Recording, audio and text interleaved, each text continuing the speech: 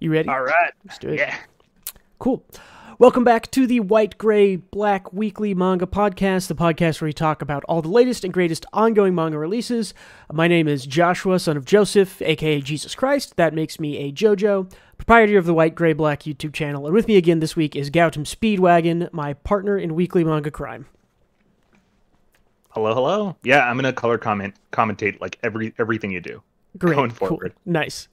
Please keep in mind for all major discussions, we will be talking spoilers up to the current chapters.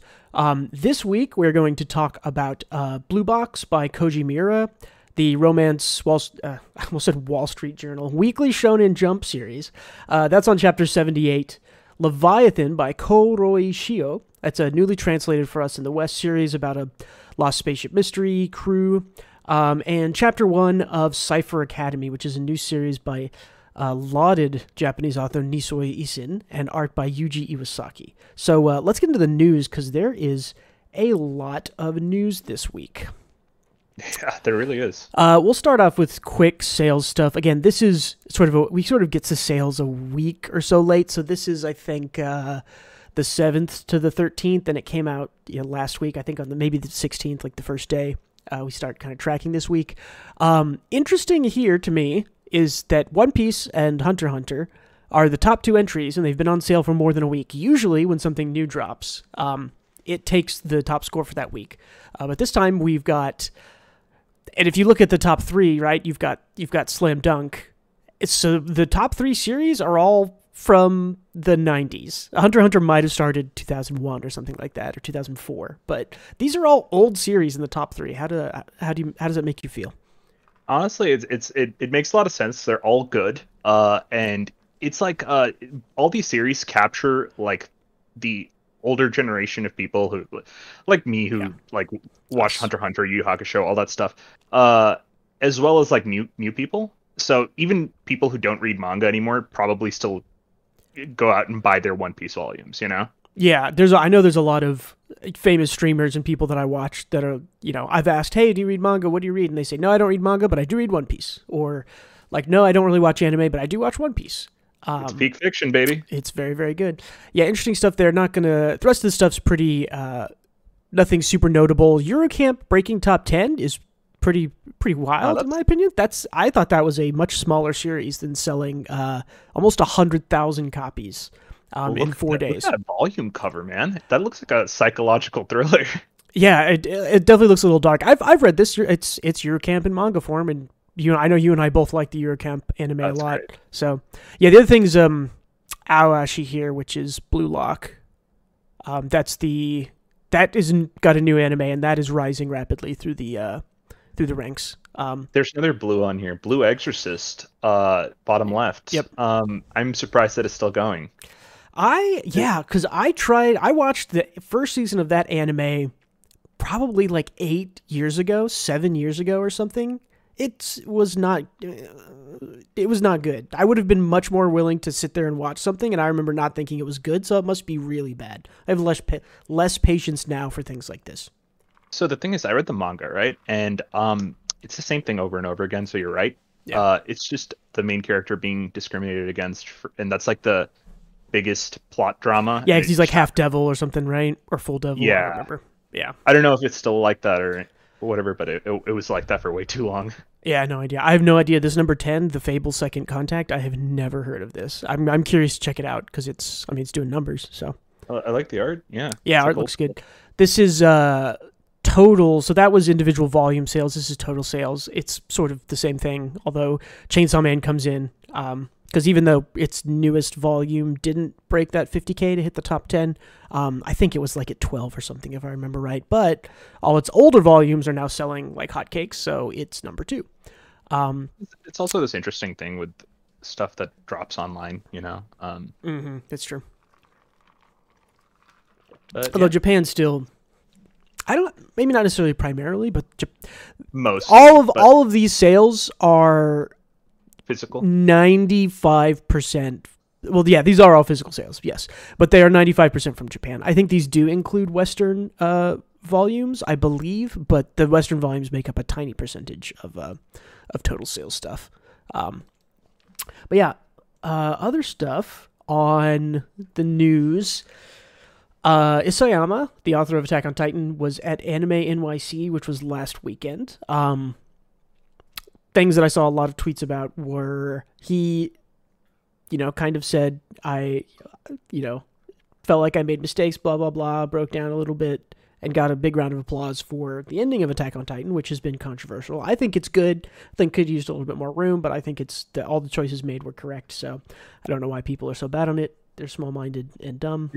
We come back to this week after week, but I think it needs to be said that people need to chill out and realize these people are human, and not even like celebrities where they have exorbitant amounts of money. They're like hunched over a desk for most of their lives. No, yeah, I've seen Oda's house. Oda has a pretty nice house. He's like the most successful, probably the richest mangaka around. And his house is, if it was built in, I'm trying to think of like, if it was a house in like, Salt Lake City, Utah, like, right, which has like a pretty probably average housing thing, it's probably like a $4 million house. Like, it's nice, but it's not like some mega mansion. Yeah, these people are not movie stars. My note here was just that I don't think if he was giving this speech in Japan, even if people supported him, I don't think he necessarily would have gotten, hoots and hollers and cheers. I'm glad that New York City and the people in attendance were able to sort of boost him up. The next note here is that he does not have plans to make another series. I wish he would. I think Isayama is just such an excellent writer and just has that extra little thing that so many authors don't have, that nuance and excellent foreshadowing. I'm pretty sure he's said for years that he just wants to like run a hotel with his wife, and I think that's what he's going to do. He also has made, probably a good chunk of money from, Attack on Titan is very, very popular. So it's probably also a pressure thing. It's like same reason why George R.R. Martin dropped like a bunch of books in a row, and then as soon as everything got super popular, it takes like a really long time. Attack on Titan also, it also started being published in like 2006, I want to say, and stopped last year. Like it was very 2009. Yeah, okay. 2009 to 20. So it was 12 years of his life devoted to a single series, which is a long time. So the other big thing at Anime NYC convention was Kodansha, which is one of they are a Japanese publisher, but they publish things in the West also. Announced new Western translations for a lot of series. The highlights for us here include Darwin Incident, Darwin Jihen, which is the story of a half-man, half-monkey dude raised by vegans, which is, again, sounds goofy and is one of the best things I think I've read this year. It's so wild. By no means should it work this well. It shouldn't be good, and it is in fact like very, very good. Witch Hat Atelier Kitchen, which is like Witch Hat Atelier but a kitchen, which is like but they cook. It's like cute. And then Origin, which is I think is the series that Boichi did before Dr. Stone. He did Sunrock. He did do Sunken Rock. Was it Sunken Rock? Okay. Sunrock Ken? I don't remember. I'm Origin. Sure. Let me see if I can get to the order of stuff. Origin. Origin is before Dr. Stone. Where's the publishing time? 2016 to 2019. I think that is that during his Dr. Stone run? Maybe he just did this? 2017. That's hard to believe. Yeah, he just did both, I guess. Oh, wow. 2016, yeah, he was just doing both somehow, which is wild to think about, but Boichi is an amazing artist, so I don't doubt it. I mean, he also did like a couple of One Piece like redraw chapters during that. Yeah, those were last year or the year before, so. He did the Ace, he did the Ace side chapter, story. Which I think was 3 or 4 chapters, yeah. That was good. Which was super good, yeah. So that's cool, we're going to be getting those in the West eventually. Ichinoshi no Taizai, which is the Ichinoshi family's deadly sins. We'll talk a little bit about it later. Chapter 1, in just 2 days, surpassed the total number of views of Ruri Dragon on digital. That is insane. And it's, this was unexpected for me. I expected it to do well. Takubi's Original Sin was good and popular. and sold well. I did not expect it to do more than the like super simple, ultra broad appeal, cute dragon girl in school, which just absolutely blew everybody out of the water with digital views. I think it was like the most viewed, maybe second most viewed day one thing on Jump Plus, or not Jump Plus, on the just on the digital side. But yeah, I mean it's good. I'm excited. I hope it keeps doing numbers like this. Yeah, those are crazy numbers. Yep. A couple of things in the football/soccer/Blue Lock area. Blue Lock passed 13 million copies in circulation for its 21 volumes. The anime boost here is huge. I believe before the anime was published, it had something like 8 or 9 million. So it sold like 4 million volumes in 2 months, month and a half. Really big. Blue Lock is definitely one of the biggest hits of fall season here. How is it? It is wild. It's well animated. I think I watched some of the first episode. It's well animated, so, and it's the premise of it is wild enough that lots of people like it. So cool. It's good. Oshinoko by Aka Akasaka and Mango is going to be on break for 2 weeks. This is just a funny one, I thought, due to the release, the little release that they put out was like due to like honoring the end of Kaguya-sama, which is Akasaka's other series, which he writes. So he's 2 series that he writes. It's just to honor Kaguya. This is out of respect for the end of Kaguya. We're taking a break from his other series. He's just taking a vacation, I guess. He finished. Yeah. He finished again something that was like 8 or 9 years of manga, and he just wants to take a break. And so he wants to play Apex Legends, man. And that new season came out.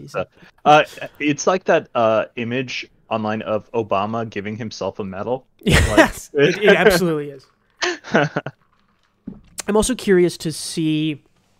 The last Kaguya volume, I think will be middle of December. I'm curious to see how that sells. I'm going to guess it sells really well. I don't know if it'll be number 1 because Kaguya generally doesn't break top 10 from what I've seen, but we'll see. It's getting a movie, and the movie is coming. That's true. Yeah. That's true. So it's going to get a bump somehow, Yeah. Separate from Kodansha, another Western English translation, Gachi Akuta, which is the trash manga by mangaka named Kei Urana, who is a previous assistant of Okubo, who's famous for Soul Eater and Fire Force. So a very popular guy. He was an assistant for that guy for years. He's got his own thing, Gachi Akuta. Something it's like Trash World. I can't remember exactly what the translation of it is, but Trash Team. I don't think it's Trash Team. It should be for the alliteration. Yeah, Gachi. I can't remember if it's Gachi or Akuta. One of those, I think it's maybe Akuta. One of those is trash or garbage. So anyways, it's something garbage world, garbage power, something like that. It's a pretty good series. I like it a lot. We don't have a timing on it, which is disappointing because we're already almost 40 chapters in. This is, I mean, I could dedicate a whole 2-hour podcast to this, but this is the issue is no translation. The fan translations are going. We have names and certain, abilities or whatever in one way. We have, a name, Gachi Akuta. They're probably, I don't know if they're going to westernize it or not. Sometimes they do, sometimes they don't. But Kei Urana, I follow him on Twitter. He's pretty involved with fans and even with Western fans. He's pretty continually engaging with like Spain and France, saying like, I know you like it. It's coming too. This translation got announced for a lot of different places. I think France and a couple others got it earlier. And then this announcement was English-speaking Spain and maybe 1 or 2 others. Brazil maybe was the other one, but excited for that. I think that's a good series. I think when that gets an anime in a year and a half or so, I think that'll be a good one. I think people missing Fire Force or between Fire Force seasons will enjoy that a lot.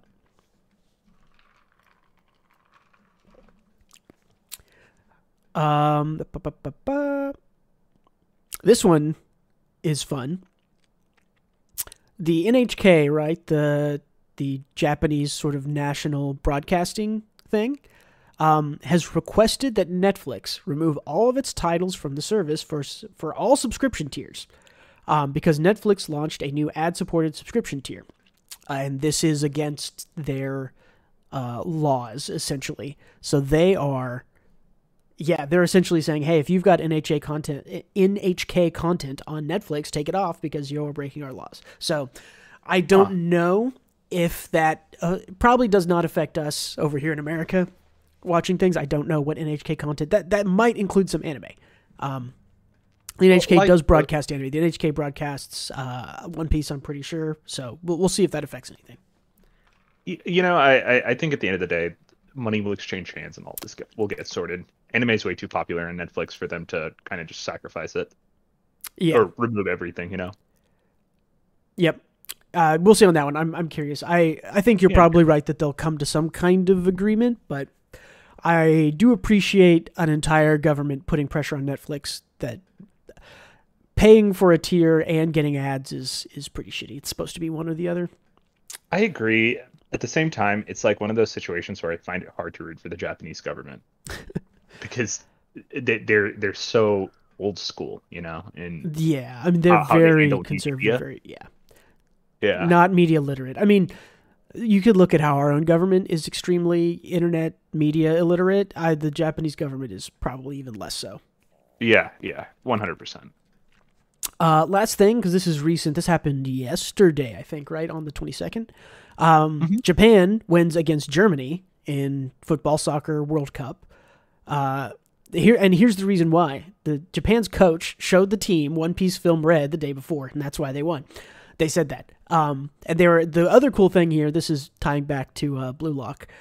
The team was also wearing jerseys designed by the Blue Lock mangaka Yusuke Nomura, which is cool. And if you look at the jerseys, they're straight out of the manga, straight out of the anime. So that's awesome. That's pretty cool. Yep. And I guess idols do run the world, huh? I guess so. Yeah. So that's it for news for the week. Anything else of note you wanted to bring up? No.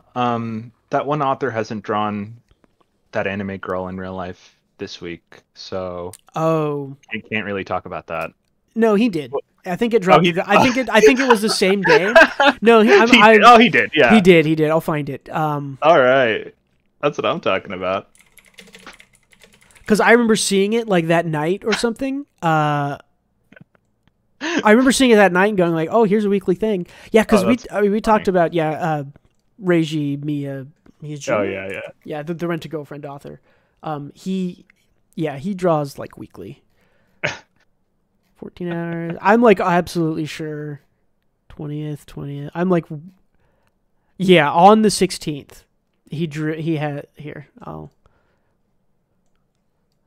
You can't see my screen, but if you go to the stream, I guess. On the 16th, he drew her like laying down in a futon.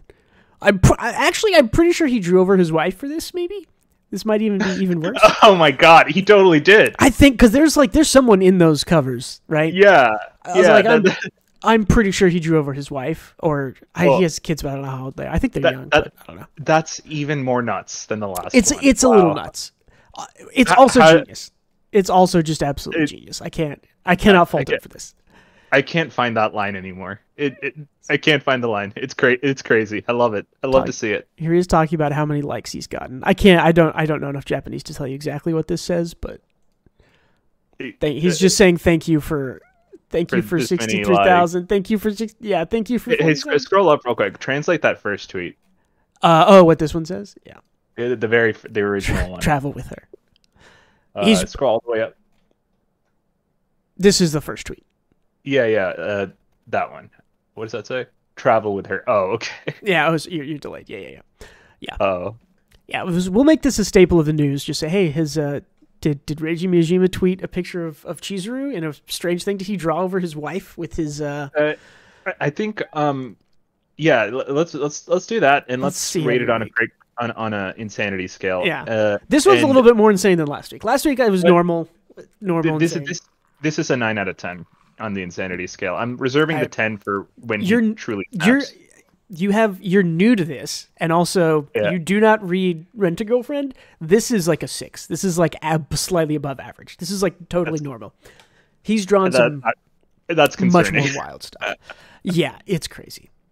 Okay, let's get to weekly discussions. You're going first this week, and you're going to bring good old Ranger Reject, which has been our favorite for the last couple of weeks because it's been really good. Yeah, this is by Negi Haruba, who's famous for quintessential quintuplets, which I liked. I don't think you read or didn't read much of it, but I thought it was very good. Bad ending, but What else is new? Yeah, Ranger Reject just finished up one of its most compelling arcs, and now it's kind of starting a new one. In this chapter, our protagonist, who's amazing, D, meets up with that crazy chick. I forgot her name. Samuela's pattern. Yeah, I sent it to you the other day. I can't remember, but And they're trying to do a murder. They're trying to do a full-on family murder right now. I don't know if D is. I think he's just kind of getting pulled along with the flow. yeah.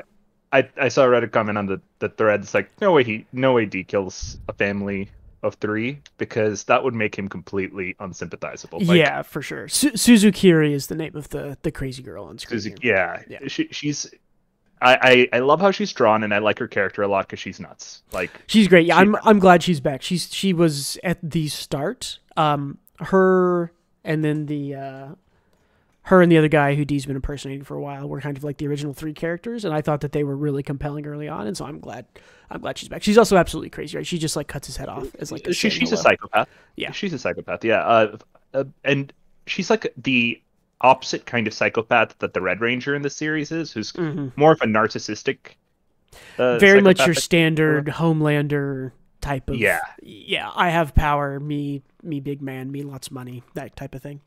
Exactly. Yeah, and she stood up to him for no reason, honestly. Yeah. In that one chapter, but she's also crazy, so it makes sense. Yeah. How did you feel? I think we talked about this briefly, but there were some theories that because she talked back to Red, like she's the second in command, right? The JFC Junior First Class, which I think is to the Yellow Ranger. Yeah. To the Yellow Ranger, right? Yeah, she's on Yellow Battalion. And she stood up. She just talked back to the Red Ranger, and we saw, I think, a chapter or 2 before that, maybe same chapter, Red Ranger just like killed a guy. He like spilled a drink on him. It was right after that, after she talked back. After it, yeah. So the theory here is that Suzukiri is the Yellow Ranger, and or Yellow Keeper, and the real Yellow Keeper is like a plant or a false one. She's got the real, the Dragon Keeper tool or whatever. Do you buy it? Over under? Nah, not really. Well, not yet, because I haven't seen any kind of foreshadowing or even hints to support that. Yeah, you have to read pretty deep into this sassy girl talked back to a ranger, and she's the second in command, and because she did that, now that means she has more power, and she's in first. Yeah, we'll see. She probably has some kind of power. She might be like an executive. She might just be a crazy person. Yep, you said what my guess is. My guess is she's an executive. Because where's the end of this chapter? I guess I didn't grab the picture exactly. She has a wild, like, killer, she has a face here that looks absolutely insane. She's also very dead set on killing the Rangers.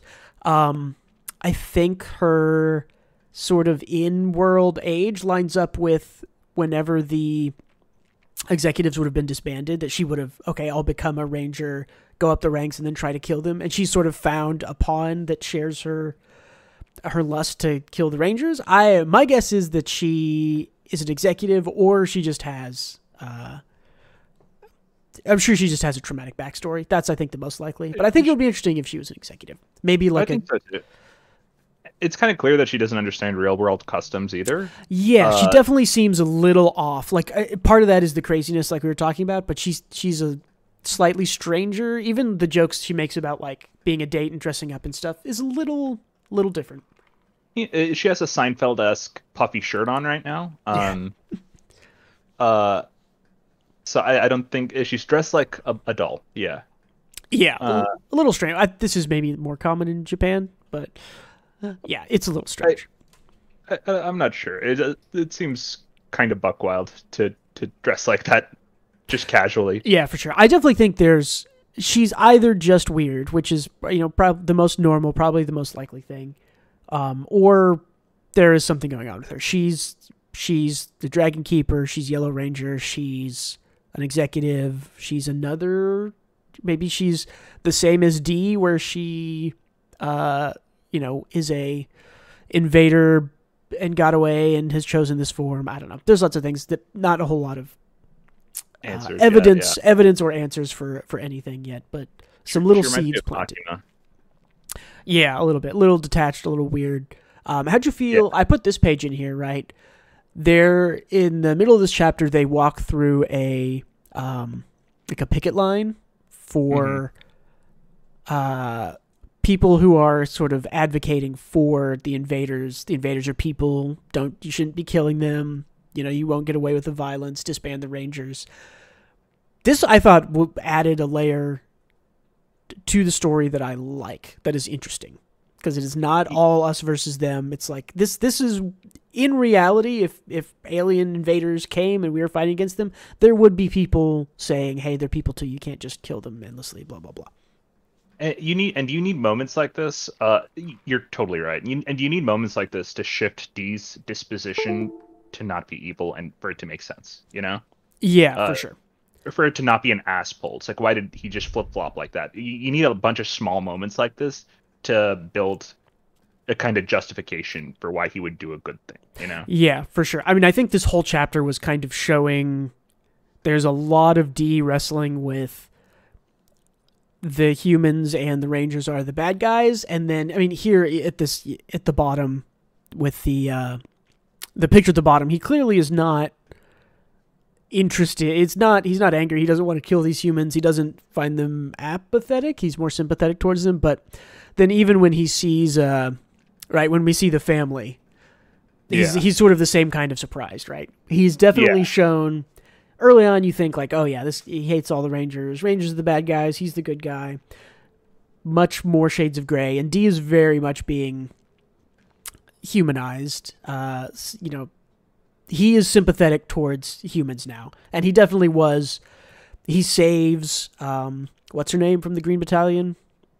Hisui? Hisui, yeah. He's like saved Hisui in the last arc. I have a feeling he is not going to let Green and his family die.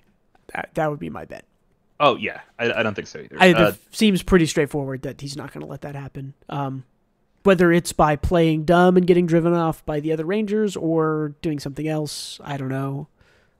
Who knows? Yeah, and he was also, I think he's sympathetic towards kids because he like played with that the guy who he's about to fight in the end of the chapter, his siblings. That's right. Yeah. So looking forward to seeing where it goes next chapter. Yeah, next chapter is going to be really interesting. Fast paced. Yeah, I mean, and the series has been really good for the past, 10 or 15 chapters, so I'm hoping it definitely keeps up. I think it will, so. Yeah, it's looking good. I also really appreciate, the one last minor thing for me, I really appreciate that he's not impersonating the other dude anymore. He's back to his, original human form. I like... For now, right? For now, yeah. I am interested to see the other dude come back, whose name is just eluding me. Sakurama, yeah. I really want to see Sakurama come back, and I think the more that Dee impersonates Sakurama, the more confusing it is when we talk about him later. I think this might be the first step in kind of re-solidifying Dee as his own, visually as his own character, and then Sakurama as a different character. So I'm hoping that happens. Yeah, me too. Anything else for Ranger? Nope, all good on my end. Cool, yeah, good chapter. Excited. I'm going to talk about Blue Box. So this is the badminton sports romance, which is up and down, in my opinion. This chapter was a really good one, and I wanted to talk about it because this chapter is in the chapter before this. The rival girl who he's childhood friends with, you already know where this is. He rejected her. But he rejected her in a really good way, which was healthy. And he said, I mean, I'm not going to go into it too much, but it was good. And so this chapter was kind of the fallout of him rejecting her. The manager is upset because she thought, oh, they're perfect. I'm going to set them up together. And then it turns out she just set up her female friend to get rejected. And it's bad. But as much as this series catches shit deservedly for dragging out some of the romance things, introducing more rivals, which is, again, one of those things that people just don't have patience for anymore, including me. It's a little bit better. It's actually a lot better than most of the other romances, even though it does those kind of bad decisions, right? Like three love rivals or, a love triangle, blah, blah, blah. Because the one shot, which you should go read, I think you've read the one shot. maybe not. The one I don't shot, which is maybe like 60 or 70 pages, is really good. There's no questions. There's no love rivals. It's just the two leads. And at the end, they get, they don't like officially get together, but it's like super implied. It's one of those things. What I like about Blue Box is even though there's all these sort of tropey things in the background, it's just written better, and the characters are just more fleshed out. It's just better written in general. And this chapter shows it, right? Because there's just a lot of Fallout stuff. I also really like the art here when they play badminton is just really good, really dynamic. It's good. And then the chapter ends with the protagonist going and asking the girl he actually likes basically out on a date. Says, hey, why don't you and I go somewhere? And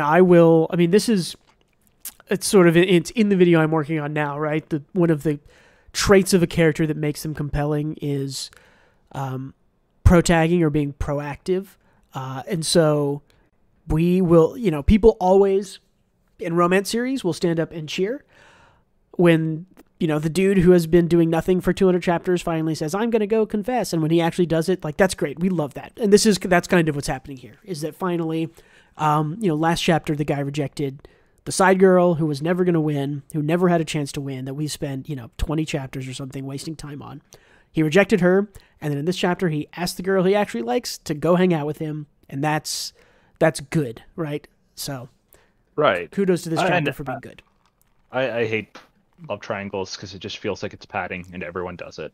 And that's generally the complaint that I've heard about Blue Box is we know that this is the one shot he ends up with this girl with Shinatsu. He's going to end up with her. They both like each other. It's so obvious. And then they introduced, a love rival and wasted time on that. And then, did they kiss? Everyone thinks they kissed. They didn't kiss. Is she going to ask him? It does all that stuff, and I'm not going to defend that because that has made the series worse, strictly. But when they get to character moments and stuff like in this chapter, it's good. So, yeah, I still think Blue Box is better than your average romance. Yeah, I think it's, at least before I stopped reading it, just because I hate love triangles. I find them boring and suffering bait. I thought the characters were interesting and well written, Mm-hmm. Yeah, I also think the art is good. It has a unique flair to it. I think the paneling often is very good. On this page in the top right, it's just super easy to show. And there's a lot of panels like this where it shows the back of a character's head or the side of a face and then someone else's face. These middle two panels here on the right side, this is the back of the head of the girl that he rejected in the last chapter, and then his face, and he's kind of watching.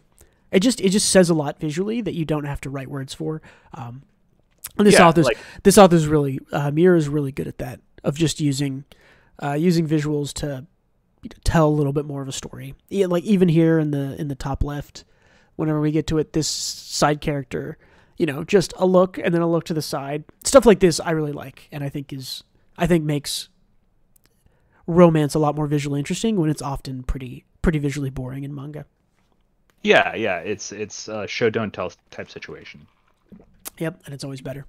So yeah, I don't think that's Blue Box. I'm happy with the trajectory it's going on. Hopefully we can revisit it soon in a couple months and it's still on a good path.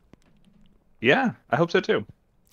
So the big new thing is, I thought I got a better first chapter thing for this, but maybe not. Cipher Academy is the new thing. This is by Nisoi Isin. He's most famous for the Monogatari series, which, depending on the day, if you ask me what my favorite anime is, it's either the Monogatari series or K-On! So I am a huge Nisoi Isin fan. I have read the first 2 or 3 English translated books. They translate okay. He is notorious and known for his Japanese wordplay, which does not transfer to English very well. The version of the anime that I like to watch was by a group that I believe no longer exists called Coal Girls. Shout out to Coal Girls if that group or person is still out there. Your translation of translation of the Monogatari series is unrivaled. It's so good. I recommend if you're the kind of person who knows where to go to get those kinds of things, absolutely check out the Cole Girls translation of especially Bakemonogatari and Nisimonogatari. They translate everything on screen, and it's insane, and it very much makes the series better to digest, in my opinion. God, Cole Girls, back in the day, they got so much shit. They were pretty hated. I don't understand why. I think they're the best fan translation group I've ever seen. I guess their translations are so good. And I think it's because they must have some writing experience, or the person who translates is just kind of a writer, because their translations are never stilted. They know when we just need to do a translator's note here because this doesn't translate at all, which is what you get in Bakemonogatari a lot, is just a lot of translator's notes. But they're on screen. I mean, I don't know. Cole Girls is great. I wish they still did stuff. I don't think they do stuff anymore, but a couple of years ago they did a couple things. Back then it was GG, Kami, Cole Girls. That was like, what, 15 years ago? I would have first found them. I would have first found them in like maybe 2012 or 2013. The first time I would have seen Cole Girls, but yeah. But what did you think of this first chapter? I was very excited for this. I had some conversations on Twitter even of, hey, I think this might beat the. I think this might even beat Ichinoshi Family for views, because Nisoi Isin is a big name. Medaka Box is his other big anime or manga, which ended years and years ago. It was not great. It was sub-mediocre, I would say. Very slightly sub-mediocre. I thought it was just bad. It was rough. Yeah, it was a rough chapter 1. I think it has potential to be better. I don't think it ruined. I don't think it's so bad it ruined it for me, and I'm not going to keep reading it. It was a very rough chapter 1, especially for a non-Japanese native with a puzzle that's just incomprehensible for anyone who's not a native Japanese person, right? Yeah, it's like a cat and mouse game, except it's like you don't really understand what's going on. You just know that the character did something smart, you know? Yeah. And aside from that, I thought the characters' motivations were all incomprehensible. The main character, I don't even know their motivation. They don't really have one yet. Yeah. So before we tear into it, because I know we're going to, anything good that you liked about it? Character design. Yeah, I was going to say, I thought the character design, the art was pretty good. Yeah, I really have no issues visually with how it was presented. All the character designs were great. I think the concept of a coding academy, a code cracking academy, is freaking awesome. I think it's good. I mean, yeah, the school setting is overdone, but any new twist you can put on the school setting, is another checkbox of we've done it. Yep. That's about it, though. Yeah, I kind of agree. Yeah, the characters. So, again, I have a video coming out about this eventually. There's sort of 3 things I like to think about when looking at a character, and that's how sympathetic are they, how competent are they, and how proactive are they. Our main character, we did not get any sympathy for them, except for they were kind of bullied, which makes you a little sympathetic. So there's like a little bit in there.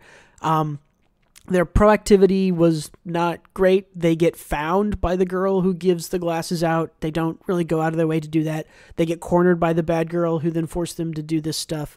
Not super proactive, so not really any compelling character things from there. And they are not super competent, right? If they didn't have the glasses, they wouldn't have been able to complete this crazy puzzle. They wouldn't have been able to finish their homework themselves. So they essentially check 0 of the 3 boxes, right? Usually, I think that a character has to have at least one of those either kind of rising, like you can look at it and go, oh, they are getting better they're becoming more competent, or they are becoming more sympathetic, or they're becoming more proactive, or one of them just has to be high, right? They just have to be really good at doing something, or I really feel bad for them because they're an orphan, or because people hate them, or blah, blah, blah. None of those things worked for this main character, so yeah, they were very not compelling. And man, it wasn't just the main character. It was like You're absolutely right, but it was like everyone. Yeah. Things were just happening and people were just doing stuff. And Hmm. like for some of the characters, like the main character and the girl who looks like Futaba from Yeah, Persona glasses. 5, The glasses making girl. I don't remember if I the wrote one hacker here or girl. not. Yeah. Both of them, anything they were doing felt like unnatural. It just felt like it was in service of the plot or to push the Yeah. plot forward. And the antagonist, I don't even know what she was doing. Like, why are you even interacting with this rando? Like the main character. Why are you Yeah. interacting with it? It was very strange. It was. I And mean, why is she like this? Why is this Dom situation happening where she's like, I'll be I mean, your that part, that was the most Nisoisin part to me, was where, hey, I promised you would be my slave if you lost, and you won, so now I will be your slave. Like, that to me is like, that's straight out of Bakemonogatari, right? Like, but it made sense in Bakemonogatari. that is true. It is, well, the main character's a degenerate. yeah, I think it's more.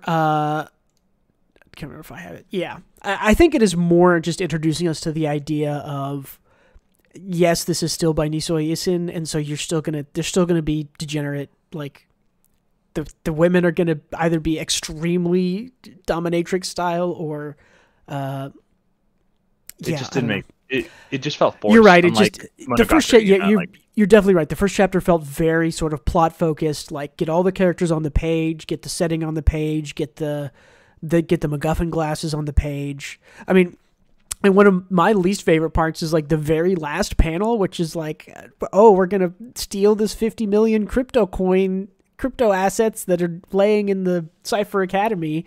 There are so many jokes about this online of like, well, okay, well, it's 50 million now, but is it going to be 50 million by the time you steal it? Blah, blah, blah, which is like, I don't know, man. yeah, turns out the 50 million morgue is worth like $10 in like a year. Yeah, I have. Okay, one more thing I liked about it is I like the stupid poses the characters do. I like again, I think the art in the I find panel it was endearing. good. Yeah. Well, I'm just a fan of these like dumb poses because it's fun. It's just fun. Like, look at the main character's pose. Nobody does that, and if you saw anyone do that in real life, you would be like, you'd what think the they're hell? insane. Like, what the hell? Like, maybe in like a street dance competition, right? It's very kind of JoJo-esque. People, yeah.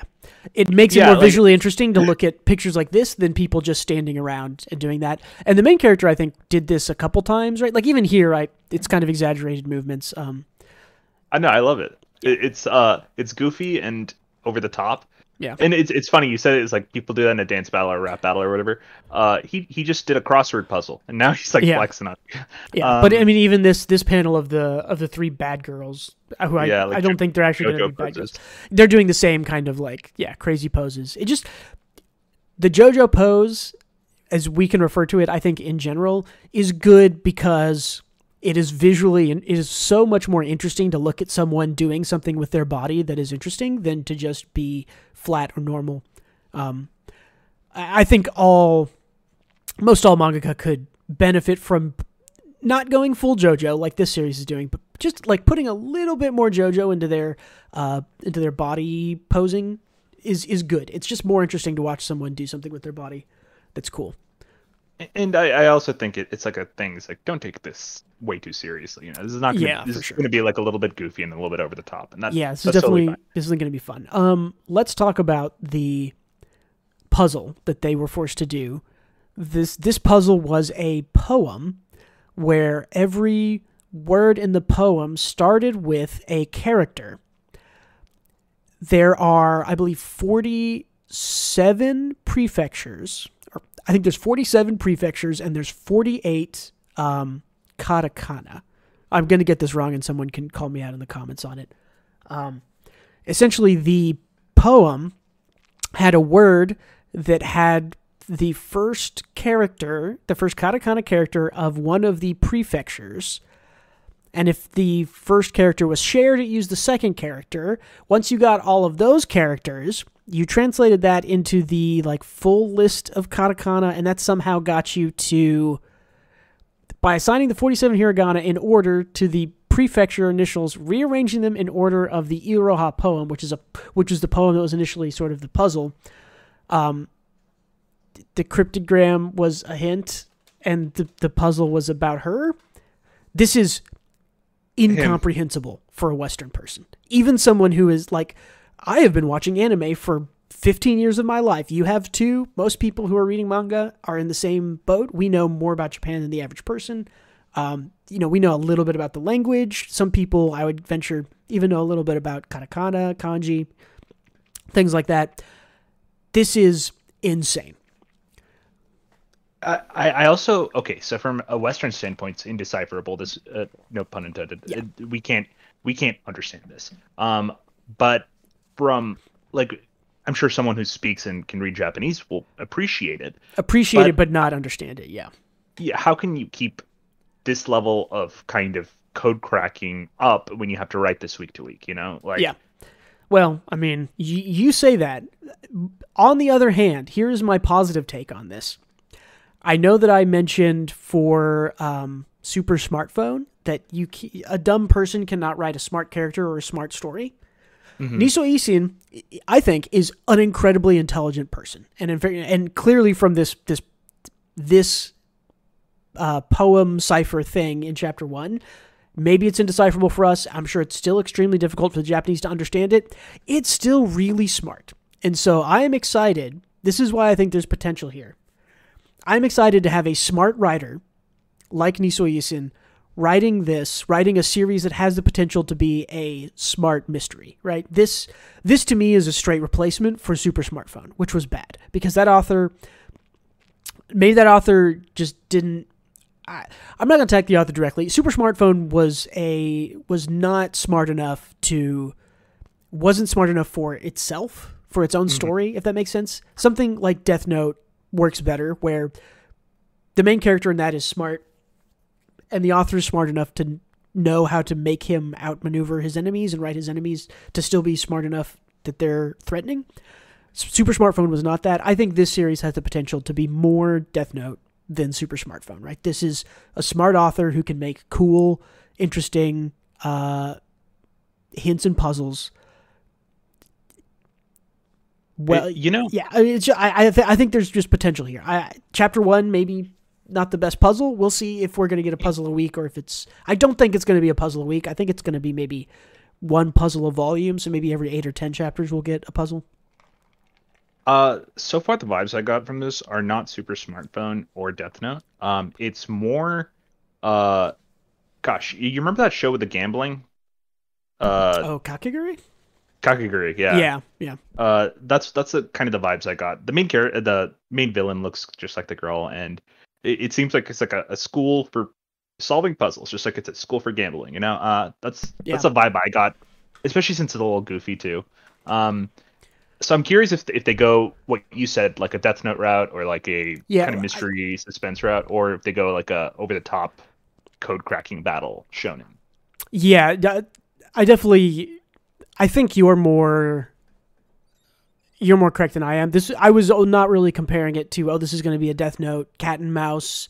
I don't think it's going to be a cat and mouse game. I think you're right. I think this is going to be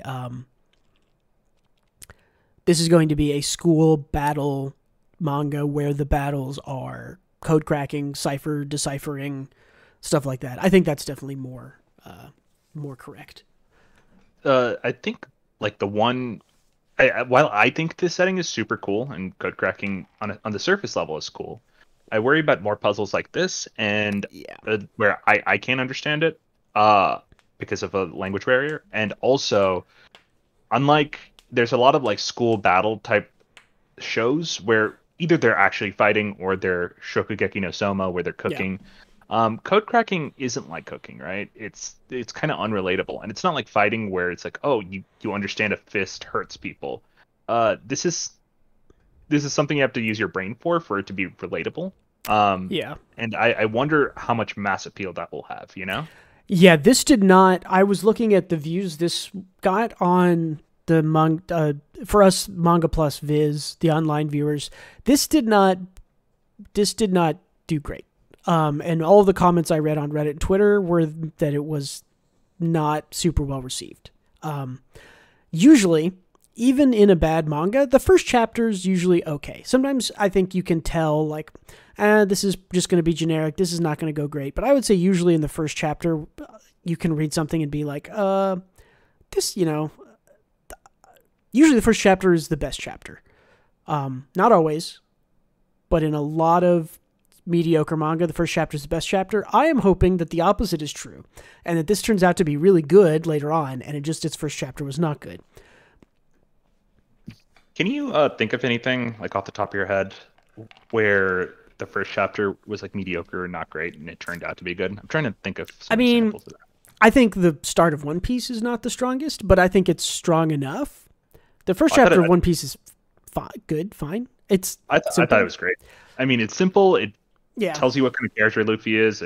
I love the Shanks part where Luffy should have done Kid. I thought that was a good shot. No, you're right, though. I'm trying to think of a series where I read the first chapter and it's like, oh, this is whatever, fine. No, I mean, you're right. A bad first chapter is not something you get. I think authors spend a lot of time making sure their first chapter is good, because if you can grab readers, right, like we saw with Rory Dragon, if that first chapter really grabs people, they'll come back, right? This is the sequel problem, essentially. If you make one really good movie, people will want to see that feeling that first good movie brought them again and again. Right. So they'll come back for part 2 and part 3. Except in manga, it's weekly and it's for 300 chapters. I think I can think of like television shows like Parks and Rec had a bad first season. Yeah, bad first season. Even The Office has kind of a weaker first season. Oh yeah, that wasn't that great. Yeah. But I can't really think of. Most manga have pretty strong first chapters, I would say. Even, I mean, Earthchild, right? I mean, that series was garbage from chapter 2 until it got canceled. The first chapter of Earthchild is really good. It's good as a one-shot, yeah. Yeah, if that first chapter was just a one-shot, it would be, like legitimately one of the best things I would have read. Was that this year or last year? That might have been last year. I think it was last year. Yeah, late last year. Yeah, first chapter of Earthchild, amazing. Really, really good. Chapter 2 through the end of Earthchild, which is, 27, 35, bad. But awful series. You're right that I have not read many first chapters that I was not super compelled by. Now, there's selection bias there, because the things that I'm going out and reading that are older are things that I know are well received, that I know are good. I have not gone back to read things that people go, oh, it's okay, or some people like this, some people don't. Yeah, you're completely right. It's like there's selection bias there for sure. Too many options of like good media out there, and we don't have enough time to consume it all. Exactly. So it's not worth spending time on things that aren't good, So I usually I read a lot of first chapters, and I also don't read a lot of second chapters. It's like I drop a lot of stuff. So yeah, very true. Yeah, we'll see. I don't know, man. I have faith. I have faith in Nisuo Yusen. I mean, the Monogatari series is so good. Have you seen Katanagatari, the anime? I absolutely love Katanagatari. It's so good, right? I mean, this author, he knows what he's doing, and he's known what to do for like 20 years. Admittedly, he has done more manga than I knew. He's authored a lot of stuff that has been drawn in manga form that I have not consumed. I read the one shot in the first chapter version of Medaka Box, and it was pretty good. Decent first chapter. Yeah, decent first chapter. I don't think I'm going to stick through it for 215 or however long it is, but it's not that good. But when it is good, it's really good. Yeah. It might just be that this is not. This might not be Nisuo Yusen's medium. The Monogatari series are books, right? Or light novels first. Katanagatari, I think, also was a light novel. The translation to anime there is generally very good. I think the Bakemonogatari manga also is wildly good. Just like I almost never see people talking about it. You'll see a panel of it show up occasionally, but the artist on that, whose name is Ogreat or Ogureto, something like that. One of the best. I mean, like Boichi Murata levels of good art, good paneling and stuff. Yeah, it really underrated, honestly. But it's kind of the symptom of having the anime as the source material first. People just go watch that when they hear Bakemonogatari, That's true. And they cannot go wrong with that. Like I said, a lot of days, the Monogatari series is my favorite anime. Basically what I'm saying is I'm a Nisuo Yusen simp, and I don't want this. I don't want the series to be as bad as this first chapter was, because this first chapter was not very good. Yeah, no, I totally get you. He's a good author. Of course, I haven't really finished anything he's written aside from Katanagatari, but Yeah, I'm hoping it turns out good. I don't want to be negative on it either. Yeah, I think it will depend on. I don't think you can do a Cipher every week. I think that's too much. I think people will lose interest, or the Ciphers will just become bad too fast. And yeah, I'll give it a volume, right? Which is for the first volumes, it's usually 5 to 8 chapters. So we'll see. I think he just has to make the main character interesting in some way. Yeah, and I think we got a little bit of a hint of there's something going on, right? Like, why is there a boy at a mostly all girls school? It's because it's not the harem angle, which is usually why there's a boy at an all girls school, right? I can't really understand him. Why did he join the school? He doesn't know. He just wanted to go to school, and he's like timid and kind of reserved, but he's a nice guy. And then when he's like solving the puzzle with the glasses that he got help with, he's being all cocky all of a sudden. And I'm like, very. What kind of character are you? I can't tell. Yeah, we'll see. I'm trying to think. I'm thinking to Monogatari when you get like the introduction of a new character, because generally by the end of those arcs, those characters are extremely well fleshed out. You understand them perfectly. The sort of emotional climax that they get is amazing. Their introductions are, I don't know.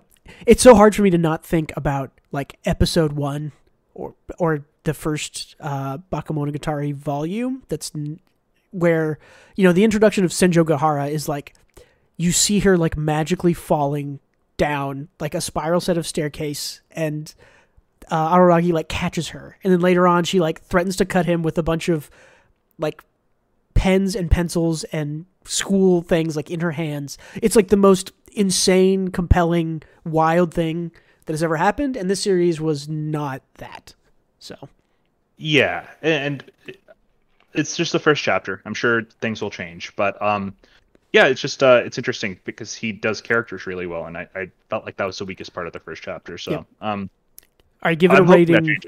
Give it a rating. S is exceptional. F is bad. Where is it? C. Yeah, I think I'm in the same place. It's a C. Yeah. It's generally not good. A couple of angles that are still worthwhile. The art, and again, yeah. One more thing I did like is I did like how the main villain for now, lackeys, friends, were just talking about how weird the dude it was for talking out loud, because he was weird. He was just like mumbling like a crazy person to himself. And they comment on that for like 3 times in a row, and yeah, I don't know, that was actually kind of funny. Yep. I have faith. My faith will remain in Nisoi Isin until this is consistently bad. I hope and I assume this will get better as it goes on. So yeah, it's a C for me though. This first chapter was not great. I'm hoping it's something that I don't drop in like 3 weeks or a month, Yep. But I guess we'll see. Yep. Speaking of dropped, I dropped the video game. What was it called? Oh, I didn't read that. Bug monster. The Black Knight. No, the Devil Game Devil. Yeah. Again, that's one of those first chapters. It's like, oh, this is interesting. This is cool ideas. And then chapter 2 is like, and chapter 3 is like, this is now the most generic thing I have ever read. I think we just got chapter 5, and it's just, it is garbage bad now.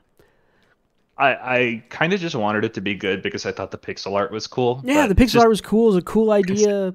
Yeah. Consistently boring. Just super boring main character who had potential to be good. Yeah. You wanted to address real quick, so we got chapter 2 of the Ichinoshi family.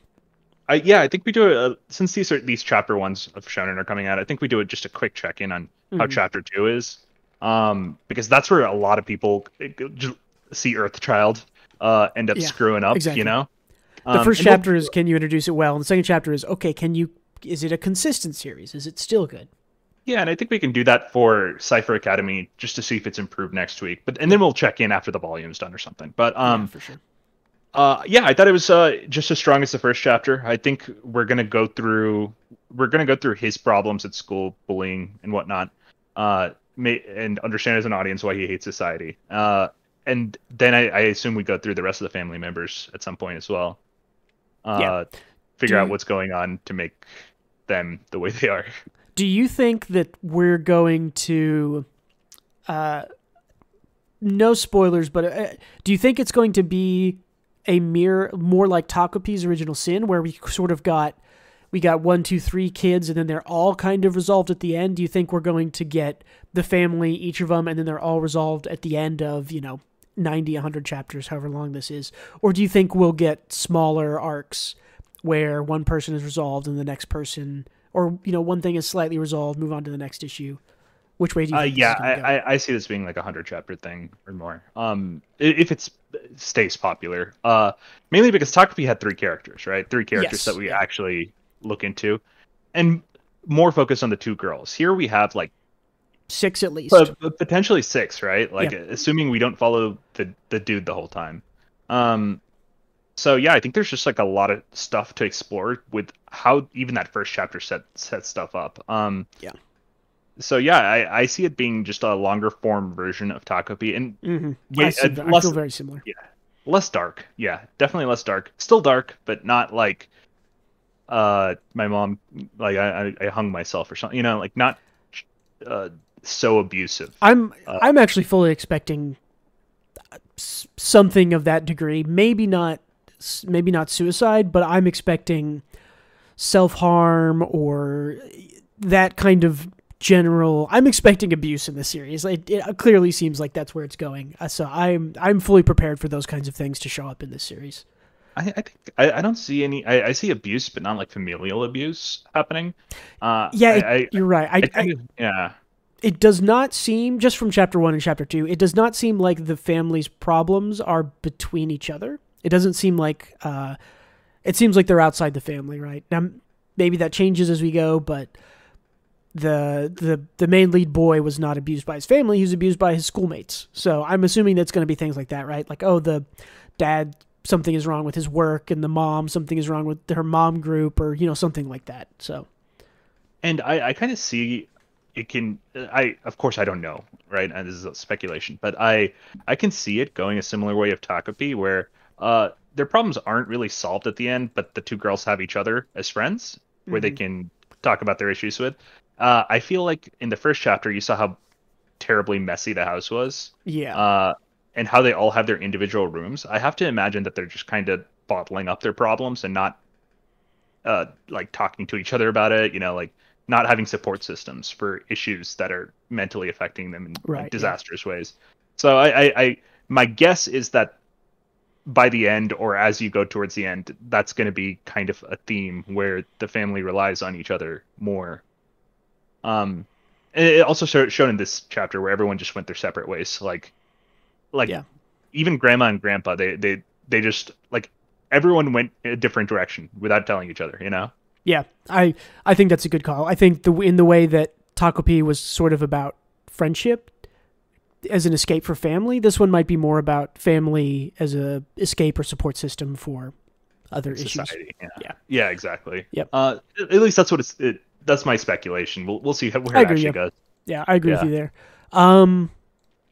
Anything else about manga before we go for one more thing here? Yeah, I did want to just give a shout out to Chainsaw Man for being freaking hilarious. Awesome, yeah.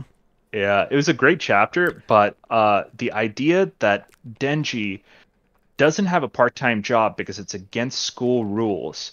So instead, he picks up used cigarettes, empties the tobacco, rolls them up, puts them in another cigarette container, and sells them to circumvent those school rules for $15 or like 1,500 yen, which is like it's like $12 or $11 or something, which is like incredibly expensive. Although I don't know. I don't know what they cost in Japan, so maybe that's normal. But it's 2 packs for $15 for 1,500 yen, and they cost like $10 in Japan for a pack. Yeah. So it's like they're not saving much, the homeless people, I mean. But yeah, either way, the fact that Denji thinks this is how he can make money by not getting a part-time job this is his idea of not breaking school rules. He's doing a good thing. Yes. It's just a very Denji attitude, and I'm consistently surprised as to how Fujimoto writes this man-child. It's just hilarious, and I love it. Denji is an amazing character. Yeah, I agree. It's great. I think we'll have to before the end of the year, we will likely do another Chainsaw Man focus, or one of us will bring Chainsaw Man. The last 2 or 3 chapters have been wild, and it's gonna come to a head eventually where we're just gonna have to talk about it. So I'm excited. This last chapter I really liked. Just take a look at it. Even just the art, the visual storytelling in this last chapter was so good. I think I told you this, but this is one of, if not my favorite chapter of part 2. What's this one that just aired, which I think would be 112 or 113. And I don't know if we talked about this on the pod or anything, but we did call it from chapter 2 onwards. We knew that Asa is going to try to date Denji to turn him into a weapon to fight Chainsaw Man with, not knowing that he's Chainsaw Man. And Denji just wants to talk to a girl. Yeah, that last panel where he's just like, okay, yeah, I'll go. He looks so sad and so dejected.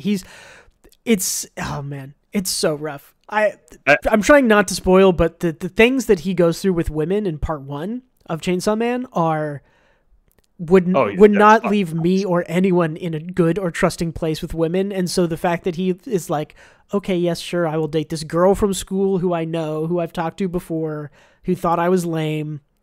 It's like, oh man, it's even sadder knowing that Denji's prime motivation throughout the series is just to be in a relationship with someone. He's just a regular lonely, like 16-year-old dude. He might be 17 now, but like, yeah, it's very sad. I think this will end. Sorry, go ahead. Sorry, yeah, he seems ultra like signs of depression. Even though he's acting like goofy Denji right now, I think he's like, he has to be fucking depressed as hell, you know? Yeah, I mean, I'm trying. Yes, he has no job. He has not really any friends at school. Just the people he know. The one dude he knows from the Devil Killer group or whatever.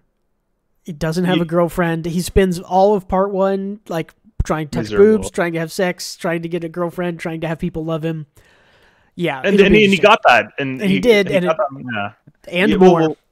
Yeah. Anyway, we'll stop talking about it because too many people are watching it. Yeah, it's good. It's good for sure. Yeah. Shout out to that. Yep. All right. Just one more thing. Some other stuff that we're doing. I'll go first. The Lost Metal by Brandon Sanderson. I got this book last Wednesday. I finished it on Saturday, maybe Thursday night. It was not my favorite Sanderson book. So Sanderson has this idea where not all of his books, but a lot of his books are set in the same universe on different planets, which all have different magic systems, right? Called the Cosmere. Usually when you hear about like another planet or another kind of reference to another book, it's very tongue-in-cheek, it's very hidden, it's very snide. You have to really be looking for it. You know, he'll say, oh, you know, this person with this color hair, and that means that they're from this other planet. Or, oh, they saw glowing sand in the Cabinet of Wonders, and the glowing sand means it's from another planet. This book does not do that. This book has characters show up, and they say, hello, my name is Steve. I am from Planet 25. My magical powers are I use tissues to create magical waves of fire. I can do this 27 times in a row before I need to recharge. Hello, this is my friend Tim. He is from Planet 35. He has magical powers which involve ice cubes. It's very... Brandon had said this before it came out, where he said, oh, this is very, the Cosmere is present and front and center here, all the different planets and stuff. I didn't make me like the way it was handled. Everything is very much just... hello, yes, my name is this. I am virtually from this planet. I can use these magic powers. Watch me use these magic powers. Okay, here's another one. A lot of that. That being said, his character stuff is still great. I really liked the climax of the book, all the character stuff. Not one of his stronger books, but even kind of a weaker Sanderson book is still pretty good, and I still tore through it. Very readable. Can't suggest the author enough if you like fantasy. Now moving into sci-fi, big magic systems guy, the magic systems guy, essentially. Still good. It looks like Sherlock Holmes with guns. It's very... So this is like the last of a 4-part series that are kind of novella novel length.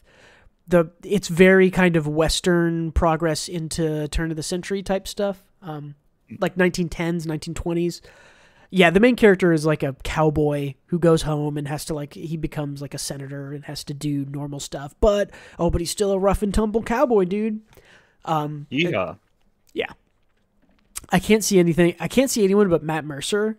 I really need this to be made into like a TV show soon, so that Matt Mercer can play the lead. Because I'm not even that like huge of a Matt Mercer fan. Like I think he's a great voice actor. The other stuff he does doesn't really interest me mostly. But all of the covers, they just draw the main character like 50-year-old Matt Mercer. And yeah, you're right. It looks just like Matt Mercer. Yeah. And I can't really see that other guy's face super well, but it looks like Matt Smith. He does look like Matt Smith, yeah. Yeah, get the two Matts in here, man. Yeah, this character, the other character, Wayne, he's not well liked by the fandom. He has some issues. His stuff kind of came to a head in this book. I have more fun when I read Wayne like he's from It's Always Sunny in Philadelphia. Reading Wayne is like is he a Mac? He's more of a. It's so hard. I love Brandon Sanderson. I think he's an amazing writer. He is not very funny. Every time he tries to write comedy, it falls flat for me. I've read every book he's written. I have laughed out loud like maybe once, maybe twice. I couldn't tell you when. He's supposed to be a comedic relief character, right? His whole thing is that he's very good and practiced at impersonating other people and doing accents. And he has this like kleptomania thing where he'll steal somebody's hat so that he can get into their mind and like pretend to be them and do their accent, blah, blah, blah. It's much funnier if you imagine Charlie Day trying to do all this than it is reading the book. Okay, yeah. You just saying Charlie Day, it went from a lol random annoying character to Charlie Day. Which is kind of how most people read him. Yeah, it's like, but if I would read him and I would be like, haha, and I'm like, yeah, but if it was Charlie Day, it would be really fucking funny. But the thing is, if it is Charlie Day, he can't be too competent because that takes away from the funny. It doesn't totally work. I do not think you could slap Charlie Day into a movie or TV adaptation and it would work at all for this. But again, I love Sanderson. His prose is very simple. It's very easy to read. His humor is he just cannot write humor. It's all this like bookish witticisms. Yeah, and Wayne is supposed to be like the funniest character he's ever written, and he just can't laugh. But again, if you just imagine Charlie Day doing it, it just is so much funnier. Yeah. It's like it's really funny, right? Because Charlie Day is he's not talked about a ton, but he's so beloved. Like people give shit for Chris Pratt not doing a bad Mario accent or not changing his voice, and I agree, it sucks. Yeah, but Charlie Day just sounded like he was doing Charlie Day as Luigi, and I'm like, perfect. Aces. Yeah, but I don't know. But Charlie Day is already a character, so playing himself is generally fine. So yeah, and his voice is like very unique, even though it sounds like Charlie Day every single time. Like I'm fine with it. You know, it's like but on my end, so that's Lost Metal. Yeah, I've been playing a game called Tactics Ogre Reborn. It's same person who made Final Fantasy Tactics. It's a game from the 90s that's been remade. Is this a new studio or is this by Square Enix? I think it is still Squeenix. I will say it is better than Final Fantasy Tactics or any Tactics game I've played. It's missing out on a few quality of life stuff, but basically the reason it's so good is the combat's amazing, but the story is pretty fucking great. Like every single mission in the game, it's if you do something, anything you do has an impact.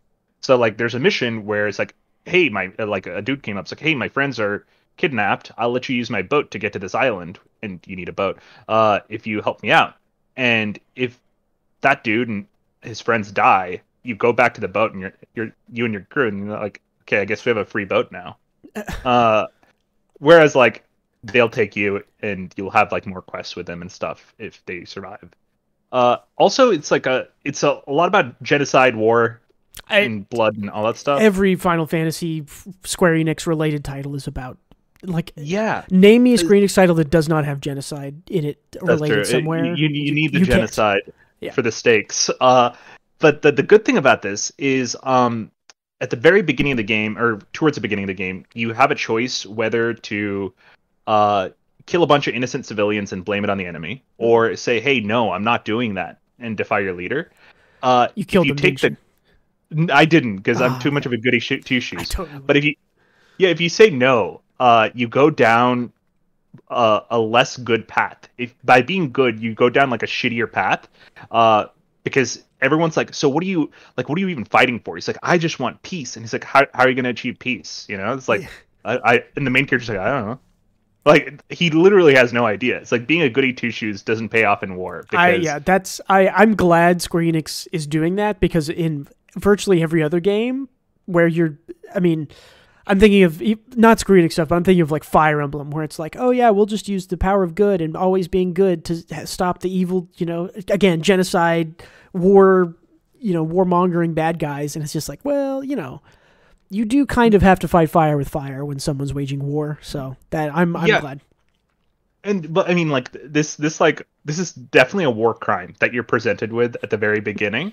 But the thing is, you get a better ending and a more narratively satisfying story if you do the war crime and then regret it and like try to find a way. Like as you go through the story, it's like, so doing the war crime is actually like the better decision in the long run. Yeah. It's a bold decision. I think that's compelling storytelling. Have someone making a big mistake early on and regret it. That works, as opposed to just always being a goody two shoes. Goody two shoes are non-compelling mostly. So yeah, it's just basically saying, the saying, the ends never justify the means. Right. Yeah. This game is saying sometimes the ends end up being better if you do some really mean shit. Yeah, we'll end it on a big thing. I mean, it's the question of dropping the atomic bomb. It's like, did we kill tens of thousands of people? Yes. Did we save lives in the end by not prolonging the war? Probably. Does that mean it was good? I don't know. And at the end of the day, we wouldn't have gotten Godzilla. That's true. And I think that's the ultimate victory. No, one of the most interesting conversations that I have is that I have seen discussed is the way that Japan and the West view atomic bombs. Right, in America, atomic bombs create superheroes, and then in Japan, atomic bombs create Godzilla. I think that's such an interesting conversation, that like atomic bombs create monsters and enemies, and then on our side, it's like, oh yeah, you got hit by atomic blast, you're Mr. Manhattan now, and you have superpowers and can do anything. You're Atom. What's Atom Man? What's the DC? I would agree, but not with Dr. Manhattan, because he was not a good guy. He also did war crimes. That's true. He was told to do war crimes, and he wasn't sure because he had no feelings. I'm thinking, like, is it the Atom Man, Captain Atom? Captain Atom?